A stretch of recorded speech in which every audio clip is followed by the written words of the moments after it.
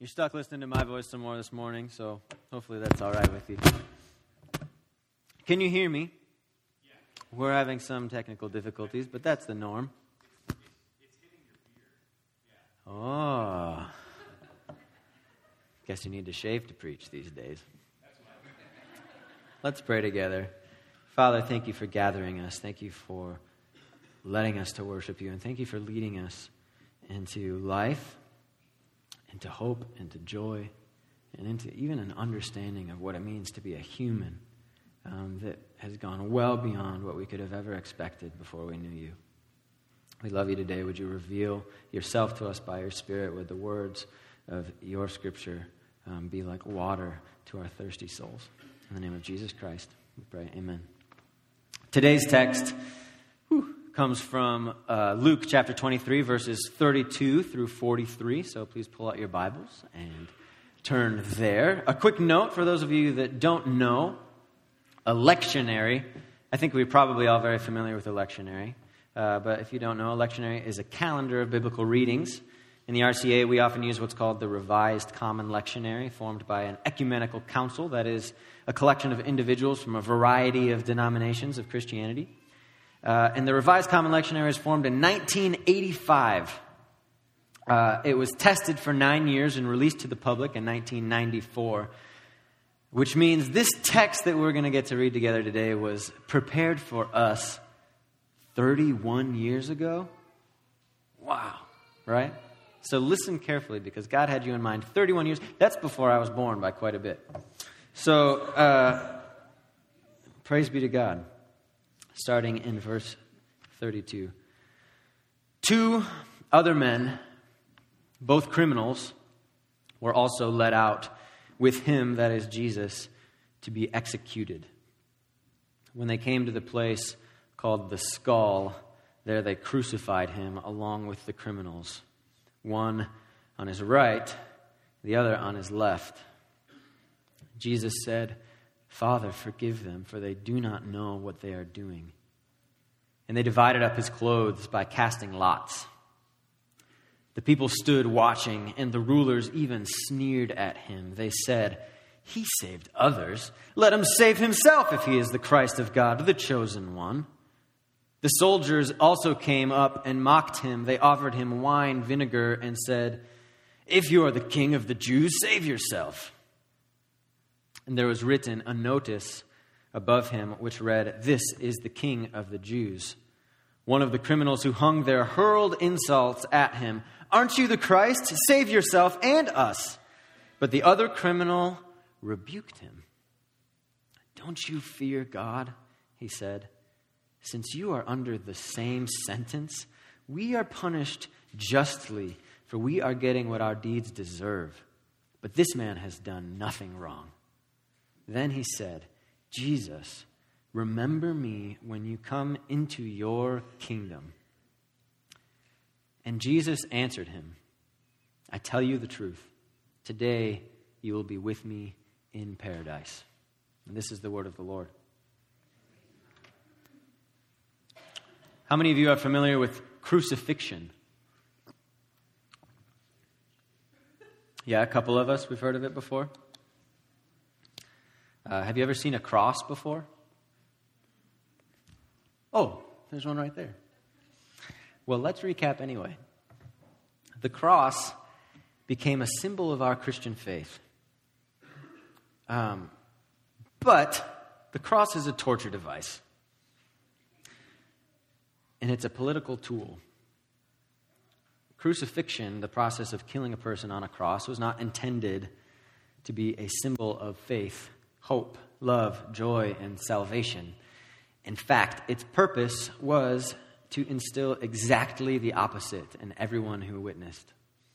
By design, crucifixion was a public and painful experience, a public and painful execution. There are many ways to kill criminals. Even just in these last American elections, California voted to retain the death penalty as a means of judgments on persons. We still utilize death as a form of punishment of criminals. But we in the States, at least we ought to be and typically are careful to perform such a punishment in as humane a way as possible. Capital punishment in America is generally private, quiet, fast, and ideally painless. Crucifixion, on the other hand, is painful, slow, loud, public, and very intentionally so. The criminal is stripped of their clothes, and they carry the cross themselves through the streets so that people can see their path to death, the burden of death literally weighing down on their shoulders. The cross is laid on the ground, and the criminal is laid across it, and then, as you know, the metal from the nails finds its spot in their hands or their wrists, and then the sound of the hammer provides rhythm to the screams of the pain until it finds its home in the wood behind the flesh. This for each hand, and then for the feet. And the feet are lifted slightly so that the knees are bent. So when the feet are pierced like the hands, the person now planted up like a flag to be seen is uncomfortable, to put it kindly. Because the nails aren't intended to kill you. They might eventually, but death comes by suffocation with the knees lifted and all the hours of your body pulled this way. Your lungs collapse on themselves. And the only way to breathe is to pull yourself up, to expand your lungs. But the only support you have to pull yourself up are your bent legs with nails in them and your hands with nails on the side. So it's excruciating to lift up. But even when you choose death, your body still is going to lift in order to breathe. You die slowly and painfully and intentionally so.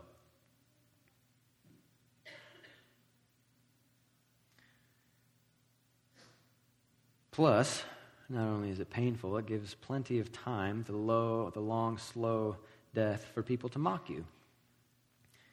And worse, it gives plenty of time for you, after being mocked, as we see happening to Jesus, to watch everyone else go home, abandoning you there on the cross, while you endure a cold, naked, bloody, and lonely death in which even the air that you breathe, the one thing that was always free for you to enjoy, is taken away.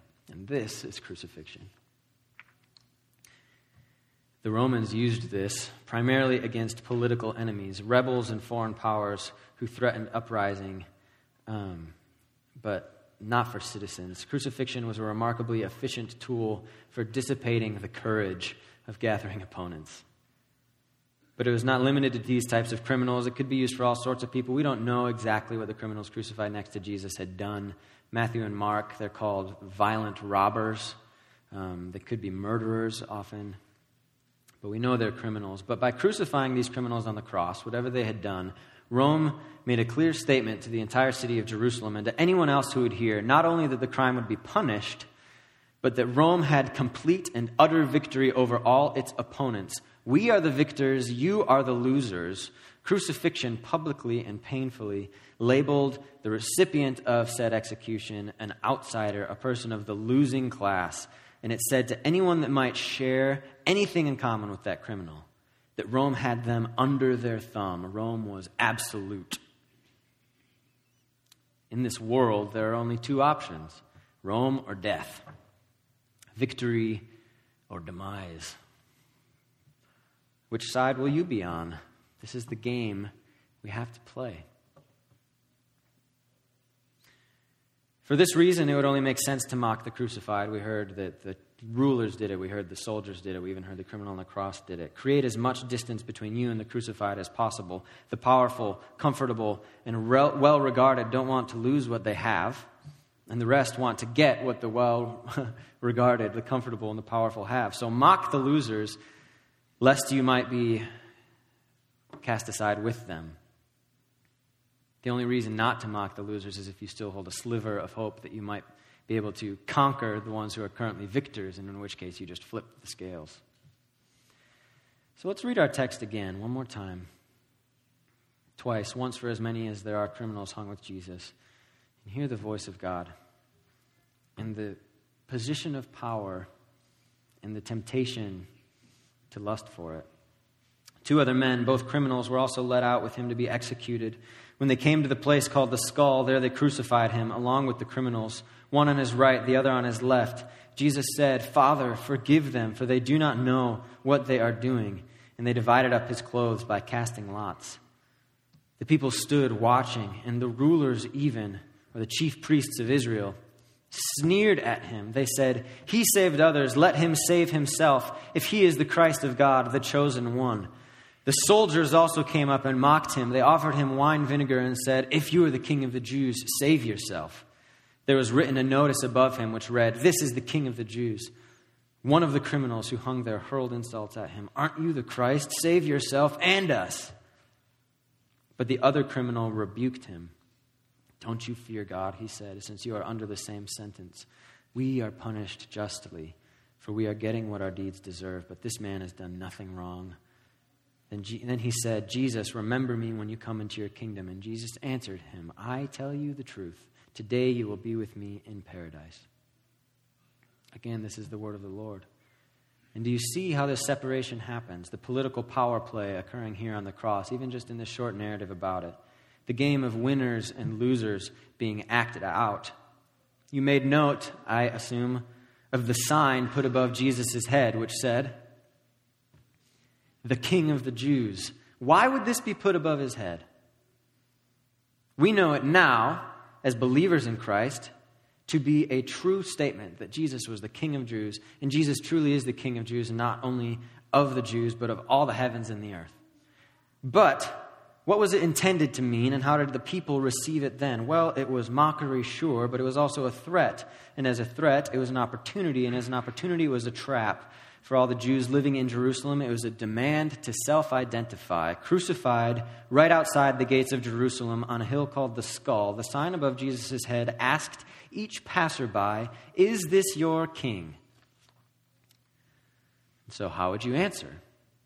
Well, the rulers of the Jews, Herod and the chief priests, had long ago answered this question. They were happy to submit to Rome.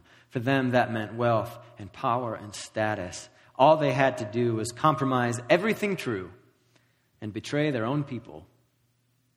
And the passage tells us as much. The people stood watching, and the rulers even, who are again the chief priests of Israel, sneered at him. They said, "He saved others, let him save himself if he is Christ of God, the chosen one." And in doing so, they mock both Jesus and all those whom he saved. They say loudly, to ensure it's not mistaken, "This one is not our king, and we will make sure you know so that his punishment does not become ours. We are on the side of the victors." John's gospel makes it even more clear. In chapter 19 of John, feel free to turn there if you'd like, the same chief priests say plainly to Pontius Pilate, "We have no king but Caesar." And later in chapter 20, they try to convince Pilate not to write on the sign, "The King of the Jews," but instead to write that he claimed to be the King of the Jews. Jesus and the criminals with him are the losers to the victorious Rome. And Herod and even the rulers of the Jews want nothing to do with losing. They want everything to do with victory with Rome.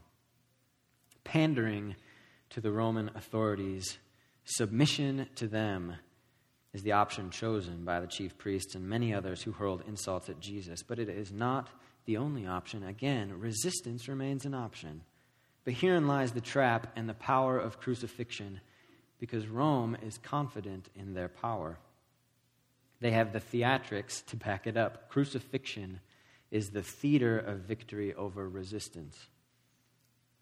When you see it, you know with certainty, this is what happens to those who oppose Rome. Whether I submit willingly or I am overtaken forcefully, I will be subject to the mighty thumb of Caesar. There are only two outcomes in the cosmic game, and both options belong to Rome. Rome or death by their hand. Haves and have not. The not criminals, the winners and the losers. And this is the game we all play, even today.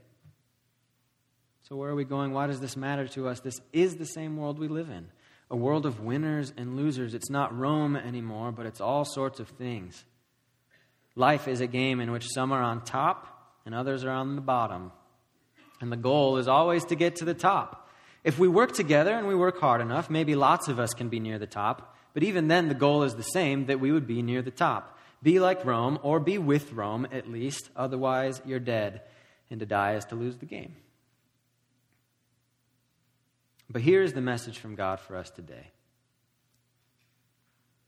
The message from God for us is not to win the game. It's not how to win the game. The message from God isn't even to hate Rome or whoever else Rome represents that's currently winning the game. It's not to flip the players of the game upside down so that the ones who are on the top are now at the bottom, the ones on the bottom are now at the top, as good as that may be at times. This is the message from God for us today, I believe. Stop playing the game. Stop playing the game at all. And let's look at the two criminals, because I think they lead us there. In our story, there are two, and the two criminals represent every person that ever lived, including you and me. And in the two criminals, we are exposed to the actual options and the actual outcomes. I've been saying all along, Rome or death. These are not the actual outcomes. Our world is not split between winners and losers, righteous and unrighteous, successful and unsuccessful, Rome and the ones Rome crucifies. Our world is separated by those who are still stuck in the game, stuck in the ebb and flow, the ladder, the competition, those stuck in the world, and the other side, those who have been found, who have found a way out. In our story, an astonishing thing happens. One of the criminals crucified with Jesus, a man undergoing all the same pain that Jesus is going on the cross, begins also to mock him. What does he gain by this? What gain do you get? He's already being crucified. It's too late to win back Rome's favor. What good does it do for him to mock? It does him no good except for his pride, and it does us good by revealing the state of his mind. He, in mocking Jesus, proves to us that he's still playing this game. And that's what counts. We can assume that he hates Rome because they're the ones who are crucifying him. They are the ones who have punished him. They're the ones who he acted criminally against in the first place.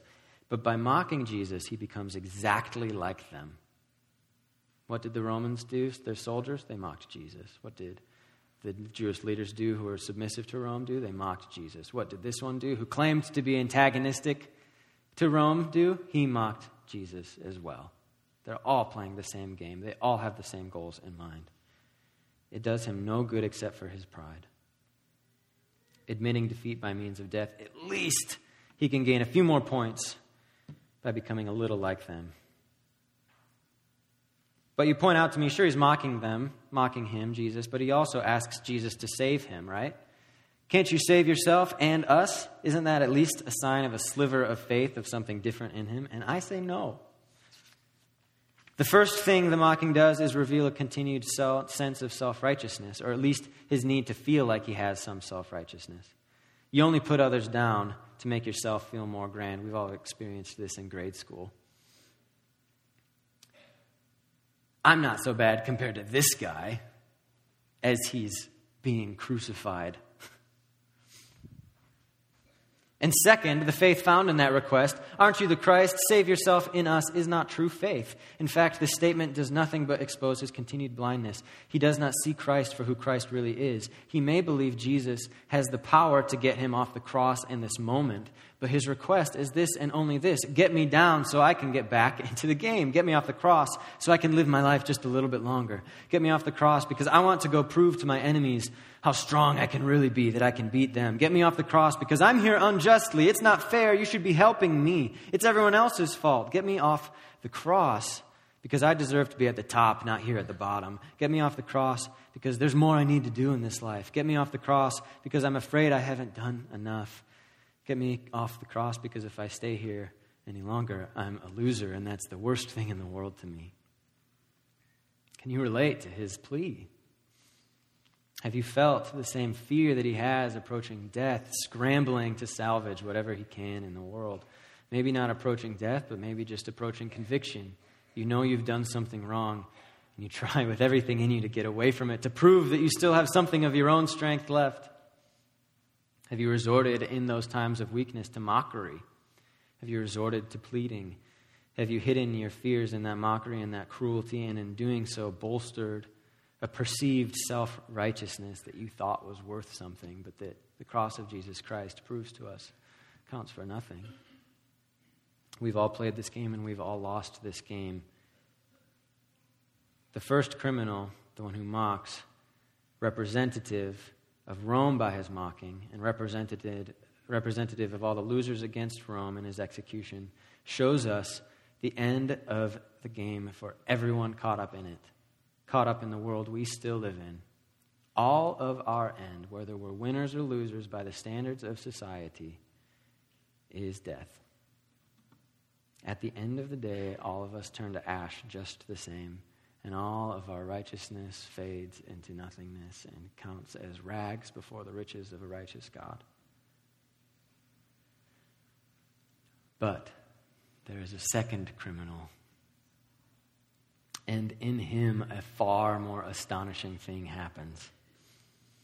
The other, the second, also enduring the same plight, rebukes the man. He says, "Don't you fear God?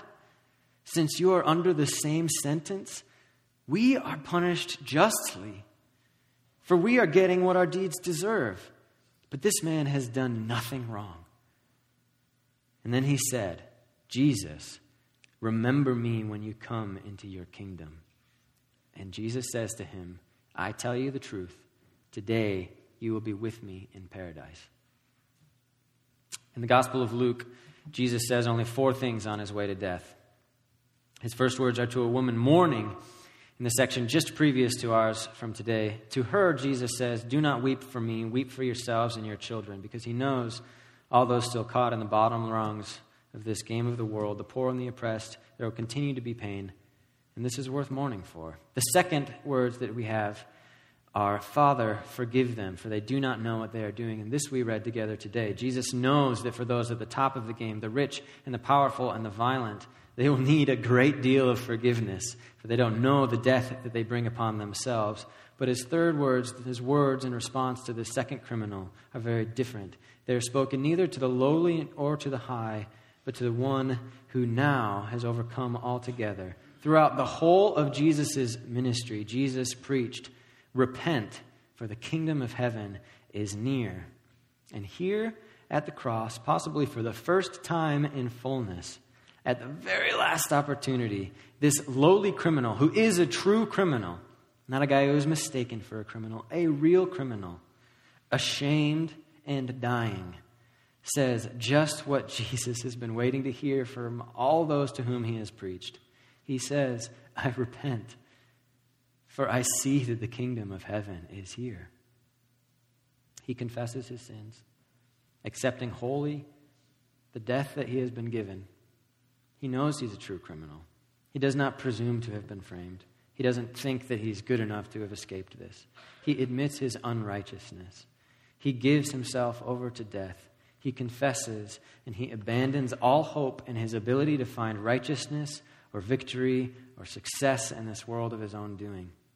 He says to the other criminal who's mocking Jesus, "Don't you fear God, since you are under the same sentence. We are punished justly, for we are getting what our deeds deserve."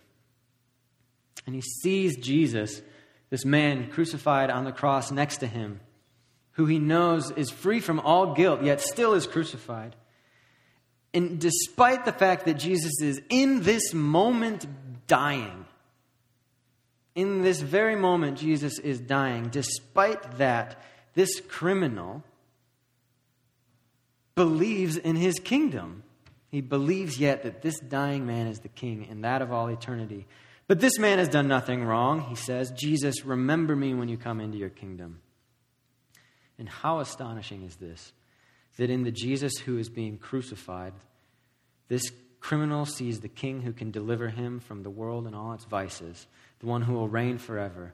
Jesus, paradoxically and now revealed to this man who has confessed his sins wholly, takes crucifixion, the cross, the ultimate symbol of losing the game, of losing in the world, of losing in politics, of losing in war, of losing in status.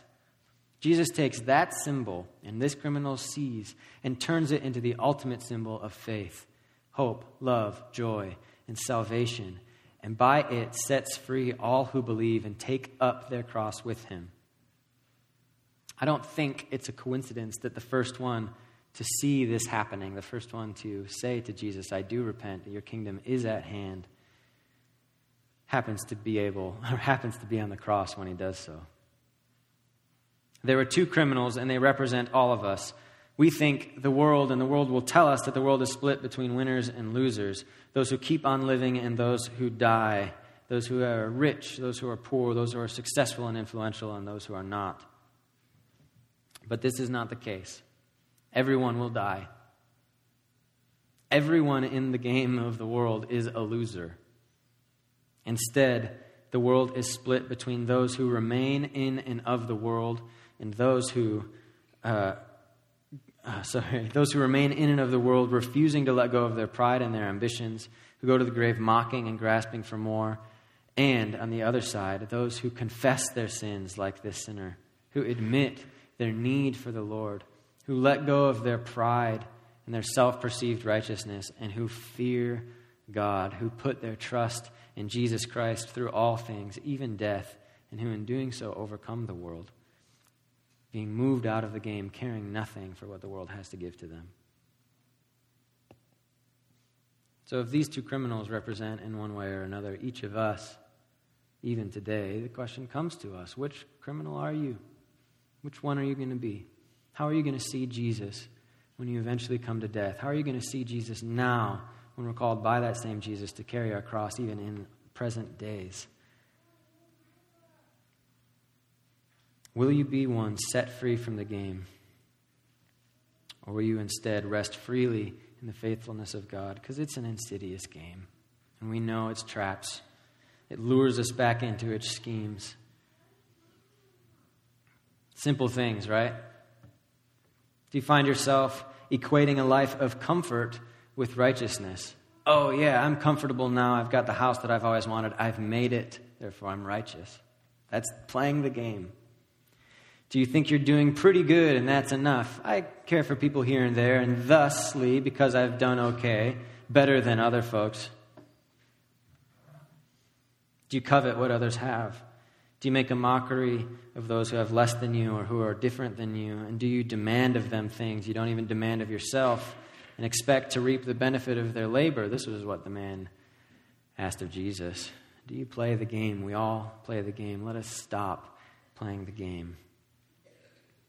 Are you going to keep trying and trying to get down from the cross that Jesus calls us to, from the cross that is the gateway to eternal life, paradoxically as it is? Or will you be set free entirely from the world through the power of that cross? Will you confess your sin? Will you admit your fault? Will you cast all your trust upon Jesus Christ? Will you love your neighbor and covet nothing from him? Because you know that your life and all that you have has been crucified with Christ, and so too raised with Christ and hidden in Christ to such an extent that there's nothing of true value to you that you could lose. What is there to covet? Will you stop blaming other people for the problems of this world? And instead of concerning yourself with those things, concern with how you can love friend, neighbor, enemy alike. Will you fear God? Will you believe the mystery of the cross? Will you stop playing the game?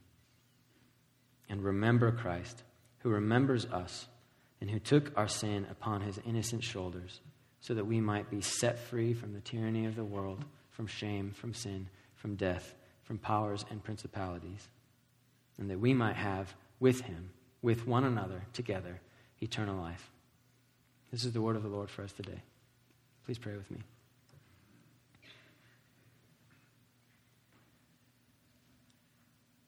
Father, so easily we are captivated by sin. So easily we are entranced by power. So easily we wish to be like those we think are greater than us. Lord, would our eyes see the world the way you see it? And would our eyes see you, like the criminal on the cross, as true King, as true Savior? And would we no longer concern ourselves with the things of this world, but would our spirits and our minds and our bodies be wholly consumed, wholly interested, even obsessed about how we can most love you and love one another in service to you and your gospel. We pray this morning in the name of Jesus Christ, our Lord. Amen.